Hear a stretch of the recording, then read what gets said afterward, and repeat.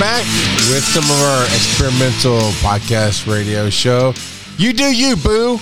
That's the running title this week. Because Joe, we were just talking about what we want to talk about. We're talking about what we love. We almost got into some of the D&D talk on Pokemon Go. We almost got into the new game I got, Switch Sports. It came out. Ooh. It is interesting. So there's lots going on. And I've been doing some streaming, this and that and the other. But you left us with a bit of a freaking cliffhanger last week with the Bobcat stories and your dad and his craziness. And somehow, after Reverend, somehow he still got kicked out of NASCAR? Yeah. I mean, what? Now, I should say, he wasn't kicked out of watching NASCAR. He was kicked out of competing in NASCAR. That's not better. That's how actually is better. It's like a deeper dive into what are you smoking? What are you talking about? Okay.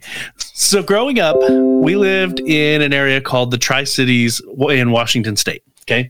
And they had a racetrack there, just a local racetrack. It's, if I remember correctly, it's 2 steps, like it's NASCAR, but it's 2 steps below what you would actually see televised. Because NASCAR has different leagues or whatever, different setups. And so we would go there and we would watch the races because my dad had a friend that raced in the races. And we also, at the time, my dad owned an automotive shop. Did you say your dad had a racist friend? Well, I mean, he had that too. But don't get Hugh. You know our buddy Hugh, my boy. He loves to tell that joke every time he's around Oakland because Oakland has run marathons in the past. He's like, "Oh, you're a racist." Got it. And of course, when Oakland's little, like, "No, I'm not racist." It's like, you run races, don't you? Yeah, then you're a racist. So no, your dad was a racing, had racing friends. Yes. And so his friend lost all the time, like dead last or close to dead last all the time. My dad made fun of him constantly. And so one night when he wasn't in a good mood and wasn't liking the jabs my dad was throwing at him, he said, "I'd like to see you do better." My dad took that as a personal challenge, and he, as you should. And he owned an automotive shop, so he went to a bunch of different salvage yards, got all of the parts and pieces and everything for his race car from a salvage yard. He specifically looked most of the time for vehicles that had been totaled because of water damage, because you can take those parts, you can clean them up, and generally they're just fine. The parts are just fine. So, random thoughts, right? I was going to interrupt with the random thoughts. Yeah, no, go for it. Do you know how to work on a car, Joe? Not that great, no. Wow. Did your dad's heart break for such a failure of a son? I'm just curious. Wow. Like I know I know some of the basics. Like I know how to change my own oil. I know how to change my brake pads and stuff like that. But anything deeper dive than that. But he owned his own shop. And I can kind of see where the story's going. I hear the Rocky montage. Dun, dun, dun, dun. He's cleaning this part. The next thing you know, he's got a freaking hot rod from hell ready to go with Johnny Blaze as his co-pilot. So, I mean... he went through a couple of different cars. So the first iteration was an old Monte Carlo that he had gutted the insides and put the safety railing on it, just like a normal race car would have, and everything like that. And we had a lot of fun with that. We were winning pretty well. And then I can't remember what the next car was, but the next car he went even more into it. Like what it looked even more like a NASCAR race car that you would see, whereas Monte Carlo, the shape is just not the same as what you would see for normal normal NASCAR. And so we won. Like we did really well. So much so that they accused us of cheating, like all the time. And we raced with people who, at least one of them, ended up driving in televised NASCAR. His name was Greg Biffle. And Biffle. And he generally was the only one at our local track that even gave us a run for our money. And now he is racing like super professionally. At least last I checked. I haven't checked in a number of years to see if he's still in the circuit. I mean, he's no Jeff Gordon, sir. That's the only name I know. You're not wrong. My family was big fans of Jeff Gordon during this time. So yeah. Anyway, well, what they didn't know is we were cheating slightly, but they couldn't prove it. Wait, but what? what? Mormon Arts over here built their own car, but was it magic in order for the car? How do you justify cheating? What are you doing? So. You weren't allowed to do intake valves, but my dad fashioned a makeshift air intake into the hood. And so whenever they asked us to take the hood off and show them the inside so they can inspect us for cheating, the hood lifted, like it came off on pins. It wasn't a hinge. Okay. So it came straight off and you would walk it over and you'd set it down. And so they never saw the underside of the hood, which had the makeshift air intake. But what ended up happening is before one of the heats, before one of the races, they decided to start during one of these inspections where they accused us of cheating. They started taking apart the engine to dig into it to see if we were cheating. And then they told my dad, okay, if you're going to race tonight, you got to put your car back together before we start. And so they sabotaged you because they couldn't figure out how you were cheating, but y'all were cheating and they knew it. And so they, according to them, which it wouldn't surprise me if their version of it is true and my dad's version of it is false, but according to them, my dad punched the official. According to my dad, he shoved them. But regardless, he got banned from competing in NASCAR after that altercation. And we ended up selling the race car, I think for like $60,000 or something. And this was back in the late 90s. So that's pretty good chunk of change. But before all that went down, my older brother he was working at the automotive shop part-time with my dad. And he decided he wanted to build his own race car. And he built this, like it was very durable. We'll go with that. And he almost lost every single time. But there was one time, and they called his vehicle the Tank because it was just so rough and tumble, and even when it got into bumps and scrapes, we didn't have to do a lot of body fixing on it because it was durable. Slower. Yeah. And so, but there was one particular race where he was actually doing pretty good, my older brother. And he was fighting for first and second with this other car. It was a purple car. And the fans of this purple car called themselves the Purple People. And oh, no, he didn't. And no, I grew up with 50s and 60s music. They tell me no. On one of the turns, they bumped into each other, and my brother just completely steamrolled this purple car. Okay, his car was fine. He continued and finished the race, but after the wreck, he ended up being in last or close to it. But the purple car was just demolished. They were out of the race, and so even though we had always called his car the Tank, after that point everyone else called him the Purple People Eater. So I cannot believe that. I saw it coming a mile away. People.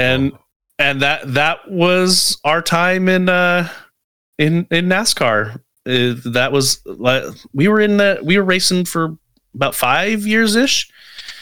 I don't understand how you had such a cool life. How did I turn out like this? No, I mean you're a pretty cool dude. I mean you don't know how to fix a damn car. I mean that's shameful, but I don't know, man.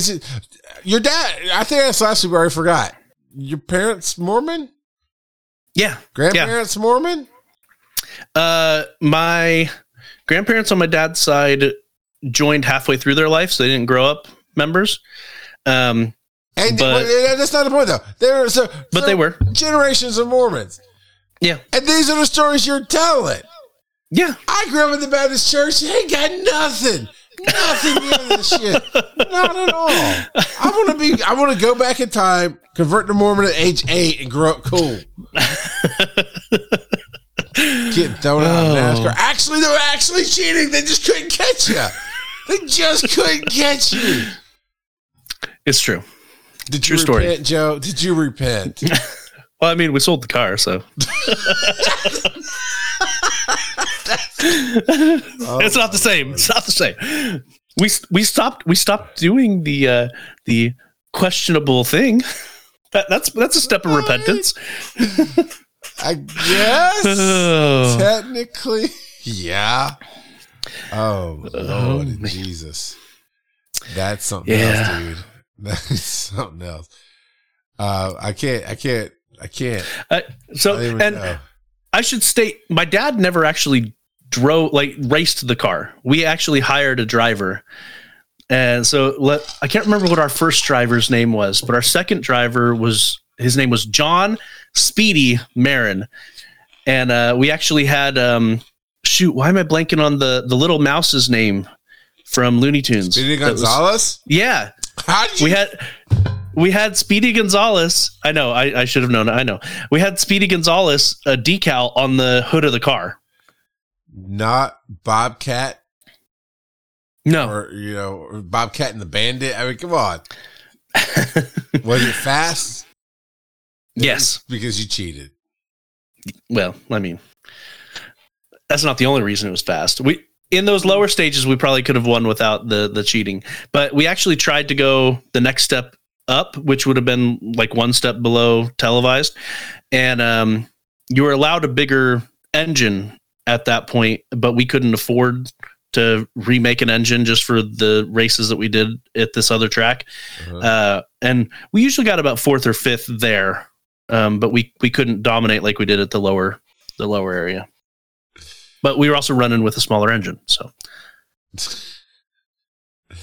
all right. So let's talk about some other stuff, because I don't even know where to go with that. That's crazy, man. It's crazy. So yeah, Wii Sports. I was in Target the other night, so I was out. Did some research. Ended up buying it from Best Buy, but I bought the physical copy because it came with a leg strap, and we have ones in a box somewhere from a Ring Fit. So that would have given us 2, but I ended up buying a few extra, just to have them around. My family and I, we used to love the bowling on it so much. And that's one of the for the Wii? Yeah, the Wii Sport. Yeah, the original Wii Sports. We loved the bowling. They had like a Pilot Wings kind of course, I think, with it too, that you could fly. Or there was something in the early days of the Wii that you could do that, because my son was asking about it. My littlest ones. Well, there was Wii Resort. Wii Resort, yeah, and then that had a bunch of other games. Yeah, Wii Resort had the flying, which is fun. That we thought it might have been something different, but yeah, and it was. But this is the first time that my little ones get to experience this. They've been eating it up. Now, my wife and I played it the first night I got it, and we tried the volleyball. It's very, very boring. We did bowling. Bowling is fun, but they have this new challenge mode that the basic level is very basic. It's just like, here's a post, throw the ball down the middle and don't hit the post. But there's supposed to be a medium and an advanced level, intermediate and advanced levels. So that could be interesting there. And I'm trying to think what other game we played, but it's got badminton, tennis, sword fighting. of course, the bowling and the volleyball. And there's one other, I want to say, I can't remember off the top of my head, but it was kind of interesting. Did you guys ever do the Wii Sports or anything like that? Yeah, we did Wii Sports. We liked Wii Sports quite a bit. My boys especially loved bowling because they would just spend so much time. If we let them, they would just keep going, throwing the ball backwards to see everyone jump. I love that so much. So, but yeah, no, Wii Sports is awesome. And I loved blowing their mind with the with bowling specifically. There's that one training mode where they add another row to the pins until you get to 100 pins total. You know, they keep each stage they add. Well, there's a little Easter egg or a thing, it's like a golden pin or something. Well, no, if you do it just right, you can actually throw the ball so that it rides on the bumper the entire time. And it clicks at the end. If you got it just right, it would click a button and an explosion would happen and all of the pins would fall down. I did that once because I found it on the internet. And it blew my kids' minds when I pulled that off. They're like, what? So, yeah, it's a lot of fun. So, can your youngest son fix a car? No, my 3-year-old cannot fix a car. 2 generations disappointment. I swear, man. Well, so in my defense, my dad told me when I was 10 to do something with computers. Like he literally said, "Don't become a mechanic, do something with computers." I'm a programmer now. I kind of listen to my dad. Dummy. No, obviously you're doing quite well for yourself with the computers and whatnot. Dummy. Random thoughts from Charles. I wish I knew how to work on vehicles more. I had a 78 Ford F-150 at one point, and I loved it because I don't ever consider myself a vehicle person. I just want to drive things. That's what I want to do. And I want an electric car. I think electric cars are great in the future, and I just love all the gadgets in them. I don't want to get my hands dirty. I don't want to fix the car. But that truck, the way they did the engine compartment, you could get to everything and you could see everything. And my friend Douglas and I were finding a leak, or we're doing something that required putting air into the hoses. And we're at my EMS station. So I went and got an intubation tube like I use for humans and stuck it in this hose. I put a bag on the end of it, which is a big bag valve mask, and we did what we needed to do with it. And we fixed it. And I could learn to fix that one myself. And it felt really cool. I don't want to get my hands dirty though. I'm a bit of a bougie dude like that. I'd rather somebody else get the oil all over them. I'm good, man. Yeah. And that doesn't come off easily at all. Once you get all the oil on there. Yeah. My dad's shop always had special soap that was gritty and it was orange. But even after washing your hands, they're still gross looking. Like it takes a couple days of washing. Mm-hmm. So basically all week he had these gross hands, and then maybe Sunday they might be all right. But yeah. Yeah. And my son, on the other hand, dropped out of high school and has a pretty decent job working in an oil change tire shop, doing those kind of things. So, I mean, good for him. Not for dropping out, freaking retard, but good for him for getting a good job. That is you're not allowed to say that, Charles. Look, I will tell anybody who tells me that, shut up. You're being judgy because you want to look at somebody who's different than you and think that word applies to them. What I taught my kids was your choices make you retarded. That's what's really slow about you. You have every opportunity to understand everything that's coming your way, and you still are slow, which is what that word really means, and you make the wrong choice. So stop being judgy, Joe. Never. Fair enough. One of my proudest moments, talking about cars, right? I had a motorcycle, and it just had gotten to the point where I wasn't going to take it to a shop, but I didn't really want to not ride it. So I was trying to figure out what's going on. YouTube for the win. Man, it's a 2004 Suzuki Marauder 850. I think it was 2004. And I was able to find somebody who had some similar problems. It's something to do with the choke and the float and the fuel and something wasn't clean or something. And, so I looked it up on YouTube, and there's a video. I took that bike apart, put it back together, and it was not cranking when I took it apart. When I put it back together, it fired up and ran. And I only had 3 bolts left over. So only 3 bolts left over. 3 bolts left over. And I rode that bike for another 6 months before I sold it. But yeah, that was one of my proudest moments. And I watched the video because I'm an internet guy. I'm a video watching guy. And I watched this video and I tore this bike down and put it back together in a matter of about 6 hours, and it worked. That was cool. What about you? Do you have like a surprise, proud moment in your life? A surprise, proud moment in my life. Or just something like my story. Dummy. Wow. Well, I mean, I guess the whole reason my father said that I should go into something with computers is he brought one of his work computers home that they were no longer using because it had run its life. And he basically just said, do whatever you want with it, and gave it to me. Okay. And I got it running again. Granted, it wasn't all that difficult, but my dad was not a tech guy. I got it running again, and I just used it to play Snake all the time. So, it wasn't anything fantastic. But that was, little 6-year-old me. That felt like a huge accomplishment. It was a huge accomplishment. And so, yeah, I was really sad that I don't even remember what the name of the game was. The Gorillas, I think it might have actually been called Gorillas game, was on it. Do you remember that DOS game at all? It was a game where it's a 2-player game. Well, although you can play it against the computer, I suppose, where you're a gorilla, where both of the people are gorilla, and they're on skyscrapers.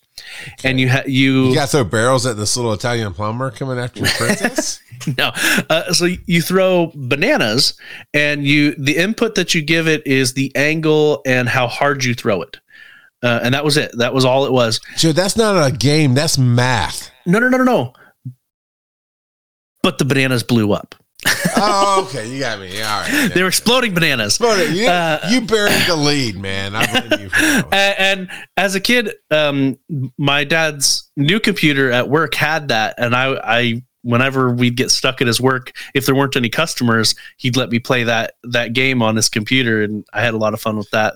But yeah. My first computer experience, my dad took me the biggest church in towns where he worked at.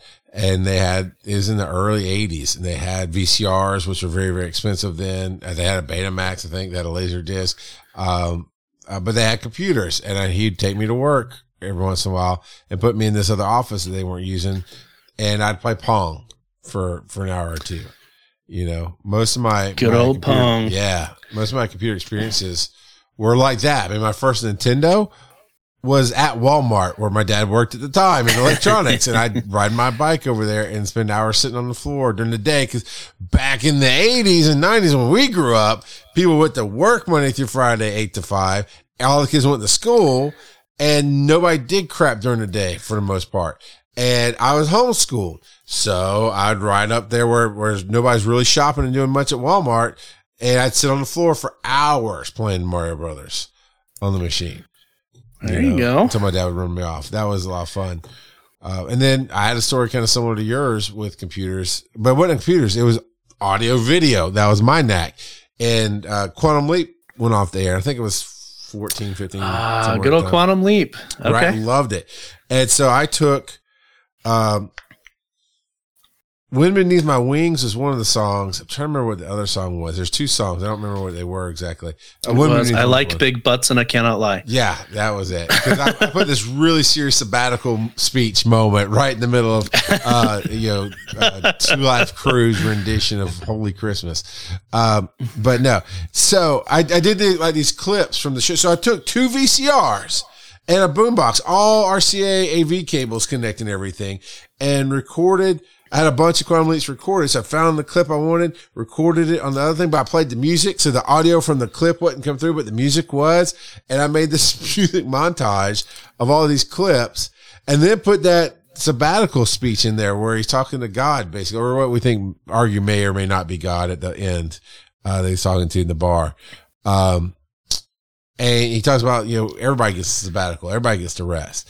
And it's a really cool speech. And then I put some other clips after that in with different music and made this 3-minute long music video with 2 VCRs and a boombox. All right. I mean, I didn't get kicked out of NASCAR, but I was. No, but that's old school video editing. Oh, yeah, man. Well, did you splice tape? Did you ever splice tape? Nope, sure didn't. Did you ever fix a cassette tape? Oh, actually put one back in after it had been gutted? Yeah. Yeah. Yeah. So you take the little Scotch tape and cut it down as low as you can. And yeah, that's splicing tape basically. Man, our kids today, they'll learn how to freaking make cars fly, but they'll never know how to fix a cassette tape. Well, there's so many things that kids these days just won't ever understand that we did back in the day, but it just, that's not how things are these days. When was the last time you were at a house that had a landline? I don't know, man. I don't know. When, other than close family and maybe super close friends, when's the last time you memorized a phone number? When I got mine on my cell phone and my wife's at the same time before we had kids. Yeah, just years ago. But my best friend growing up, I still remember his phone number. And so it's I think I remember my first phone number. I think. I don't remember a lot of the different phone numbers, and I don't remember. I can kind of remember my wife's phone number, which you'd think, being that I called it a ton, and we didn't have, like you said, we didn't have ways to program phone numbers. Yeah, you think I'd kind of remember 922-1786, maybe? I think is what her number was. Yeah, I'm doxing my wife 24 years ago. And now some random person, you're doxing some random. I mean, somebody's got that phone number, but good luck. It ain't us. So yeah, I mean, it is interesting. Some of the things that we did grow up learning. But I mean, I'll give you. I didn't live through a war. Okay, we did the Gulf War, but it's not World War II, was it? Or Vietnam? Sure wasn't. So I mean, every generation, I guess, has its own thing. What? Sorry, you started talking about war, and it made me think of another funny story for my dad. What is it? You know what? Hang it for next week. Hang it for next week. So your dad and a funny story about war? Well, his experience in the Navy. You know what? My grandfather was in the Navy. I've got an interesting story to tell too. So we'll get that next week. When we go to the Navy.